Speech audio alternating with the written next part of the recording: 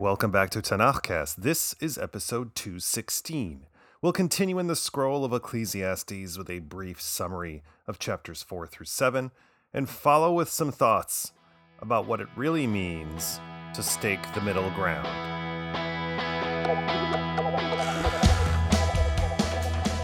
Kohelet starts out chapter 4 with probably the most vexing constant under the sun, oppression. Quote, "And I went back and saw all the oppression that is done under the sun, the tears of the oppressed who have none to console them, and from the hand of their violent oppressors there is none to console them.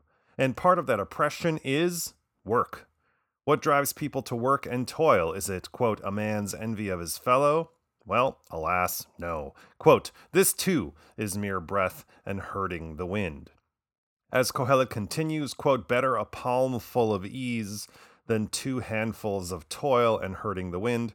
Capitalists, take heed." And this warning gets more pronounced when Kohelet says, quote, "2 are better than 1, for they get good reward for their toil." In other words, for the union makes us strong. Kohelet then goes on to consider what the future holds and if the youth of today can do what we couldn't do, that is, fix this mess. Quote, "Better a poor but wise boy than an old and foolish king who no longer knows how to be wary." But that wise boy will eventually grow up and the cycle will continue. Quote, "There is no end to all the people, to all before whom he stood, nor would the ones who came later be happy with him." Kohelet closes the chapter with another keen observation, quote, "Watch your step when you go to the house of God, for understanding is more favored than the offering of sacrifice by fools, for they do not know even how to do evil." So just keep your mouth shut about stuff you don't understand. Chapter 5 continues with the practical advice when it comes to God, quote, "Be not rash with your mouth, and let your heart not hurry to utter a word before God." And, quote, "When you make a vow to God, do not delay to fulfill it, for there is no pleasure in fools. What you vow, fulfill." And Kohelet has more to say to capital, quote, "He who loves money will not be sated with money, and he who loves wealth will have no crop. This too is mere breath. One who chases money can never rest, because the pursuit will consume them. Quote, there is a blighting evil I have seen under the sun, wealth kept for its owner for his harm." So, what does Kohelet recommend? Quote, "It is fit to eat and drink and enjoy good things in all his toil that he toils under the sun, in the number of days of his life that God gave him, for that is his share." He continues in this vein in chapter 6, chiding capital again for their endless pursuit of profit. Quote, "If a man begot 100 children and lived many years, and many were the days of his life, he might yet not be sated with good things, and even a burial he might not have. I said, better than he is the stillborn." This kind of pursuit, any kind of pursuit for that matter, is a fruitless endeavor. Remember, quote, "What was has already been called by name and is known.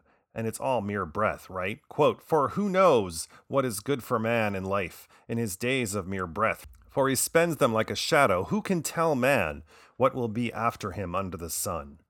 In chapter 7, Kohelet strikes a different tone. There is good and things worthwhile for humans. Harkening back to the proverb form of Mishle, Kohelet tells us, quote, "Better a good name than good oil, and the day of death than the day one is born. Better to go to the house of mourning than to go to the house of carousing. For that is the end of all men. Let the living take it to heart." So yeah, there are some good things, cliches really, but leave it to Kohelet to keep it real. Leaving the world is better than entering it because the world sucks, and the sooner we confront this reality and embrace it, the better. And then there's this maxim, quote, "Better worry than merriment, for by a scowl the heart is gladdened. Only through the grim can we be glad." Do you understand now? Kohelet also says, quote, "Better patience than haughtiness. And don't indulge in nostalgia. Quote, say not what has happened, that the days gone by were better than these, for you ask not about this in wisdom. MAGA, MAGA, MAGA. If there's one thing that Kohelet is consistent about, is that, to him, the world is profoundly and cannot be repaired. Quote, everything have I seen in my days of mere breath, the righteous perishing in his righteousness, and the wicked living a long life in his evil. So, how are we to contend with this? Quote, do not be over righteous, and do not be over wise. Why should you be dumbfounded? Don't be over wicked, and don't be a fool. Why should you die before your time? In other words, strike a fine balance. And you should probably stay off social media too. Quote, to all the words too that they speak, do not pay heed, that you hear not your servant reviling you. For many times too your heart has known that you too have reviled others. And you should probably reject the company of women because, quote, I find women more bitter than death, for she is all snares and nets her heart and fetters her arms. Bros before hoes. Why? Because your bros are always there for you. They have got your back after your hoe rips your heart out for no good reason. The misogyny continues, quote, I sought and did not find. 1 man in 1,000 I found, and a woman among all these I did not find. In other words, if Kohelet could only find 1 honest man in 1,000, the odds of finding a decent woman is practically 0. This pronouncement, I think, says more about Kohelet than the people he's weighing and finds wanting.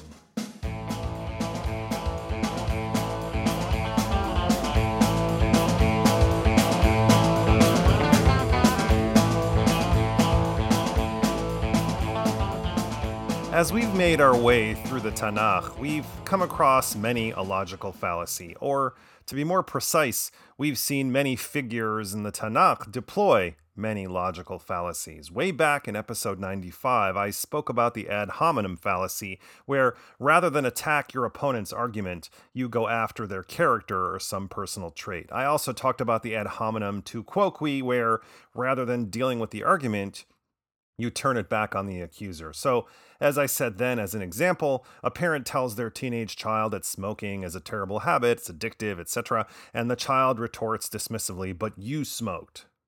In episode 200 and 203, I spoke about the post hoc fallacy, where you assume that since event Y followed event X, event Y must have been caused by event X, and as I said then as an example, say I drink a bottle of water and after an hour I fall sick, and then I go and assume that the bottled water must have made me sick, discounting all the other possible explanations like lunch at Chipotle.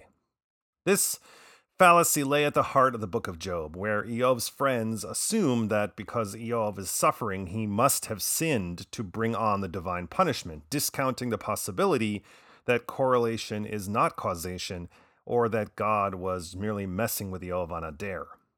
In episode 204, I talked about the ad populum fallacy, where you support your argument with the claim, everyone knows that what I'm saying is true. It's a flimsy argument, but it's used so often. Believe me. So here we are in Ecclesiastes, and before I talk about the logical fallacy that bubbles to the surface here, I want to emphasize that the logical fallacies are not promulgated by the Tanakh, by the narrator, by the discourse of the Tanakh, but by individuals portrayed in the text, or by people reading the text and taking it to mean one thing when it arguably means something else. So in episode 95, Yeshayahu the prophet attacks Shebna, a steward in the palace and a rival prophet. In the book of Job, it's Eov's friends who cannot avoid falling into the pit of the post hoc fallacy. And here, in the scroll of Ecclesiastes, we find Kohelet himself telling us, quote, do not be over righteous and do not be over wise. Why should you be dumbfounded? Don't be over wicked and don't be a fool. Why should you die before your time? So one can understand this to mean find a path in between over righteousness and over wickedness, or as the Greeks would say, nothing in excess. Socrates taught in the Republic that a man must know, quote, how to choose the mean and avoid the extremes on either side as far as possible. Aristotle's Nicomachean Ethics trumpeted the golden mean, arguing, for example, that courage is virtuous, but taken in excess would become recklessness, and when you take away too much, it becomes cowardice. Maimonides, one of the greatest Jewish thinkers in his time, or any other for that matter, was a student of the Greeks, and he made a similar argument in the Mishnah Torah, his, Cole's Notes or Cliff Notes commentary on the Mishnah. But he used this moderate approach to make the argument that a person needs to take care of the soul as well as the body. And just as a sick person should turn to a doctor for healing, a person with mental illness should turn to a doctor for the soul. which in his view was a philosopher or sage. How do you feel about your mother? Like this? yeah, kind of like this. That's not how I feel, your mother. Shut up, fart knocker. The thing is that, as many have argued in various publications and posts, etc., we live in an extreme time now. Polarization defines politics. A candidate's success seems linked to how far they can push the Overton window to the extreme. Smash that outrage button and you'll guarantee an endless supply of red meat for your base. And of course, whichever extreme indulges in that manner, you'll either like it or revile it because you like your team and want your team to win, and you hate the other team because they're a menace and they'll lead to the destruction of society and everything you hold dear. Name the issue. Something relatively anodyne. How about a wealth tax? Passing it will either bring in a lot more money that we can use to fix our society's most chronic and pressing problems, or will it pave the way to communism and the destruction of our freedom? Or reproductive health care. Either it's just health care, or it's murder of the unborn, a new Holocaust. Perhaps what we need is to return to some sanity and bring some sanity back to the discourse and reclaim the center, hold the space between over-righteousness and over-wickedness and make that the basis for political action. Which makes sense to some degree, doesn't it? Nothing in excess.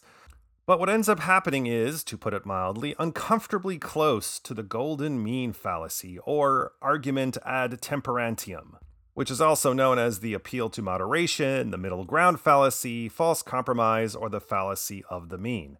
That's where you take both sides, combine them, and divide by 2. In the name of sanity and moderation, of course. So if one side denies the Shoah and the other side says the Shoah happened, you just split the difference and say only 3 million Jews lost their lives in the camps.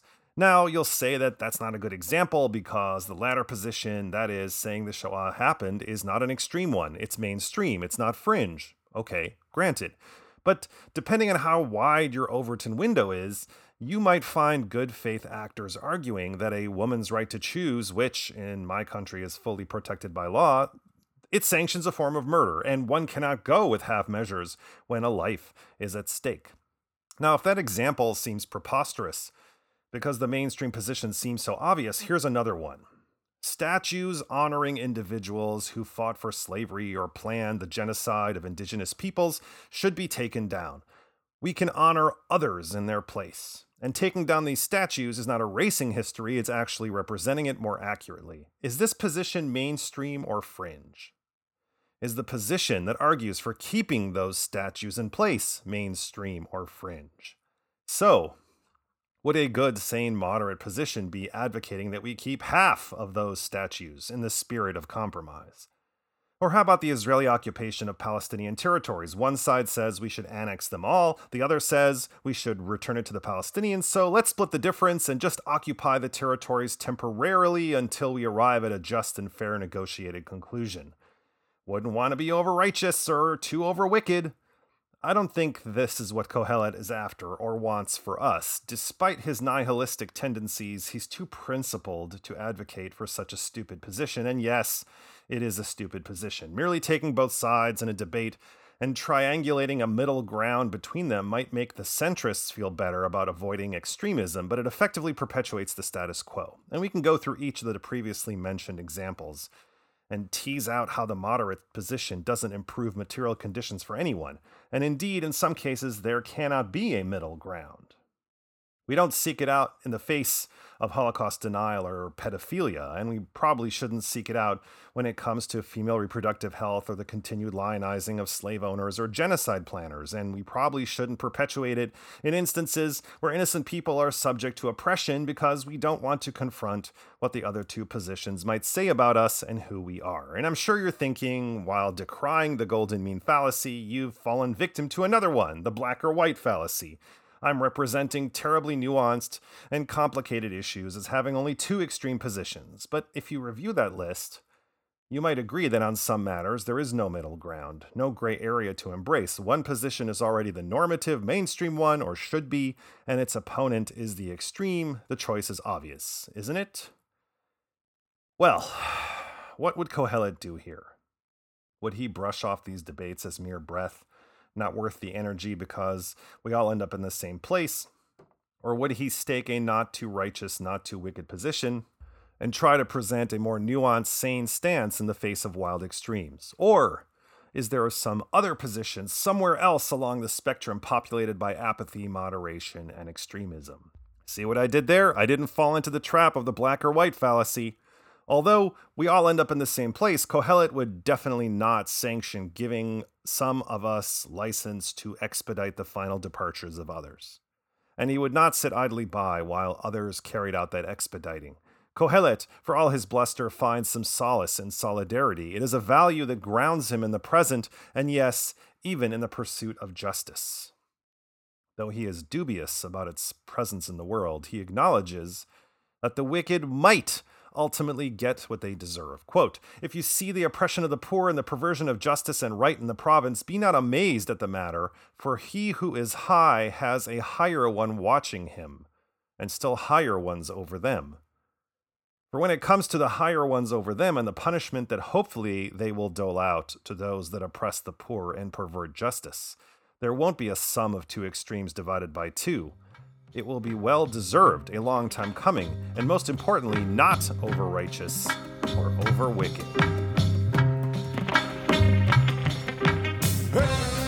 If you like what you heard today, spread the word about Tanakhcast. Tell a friend about Tanakhcast over coffee.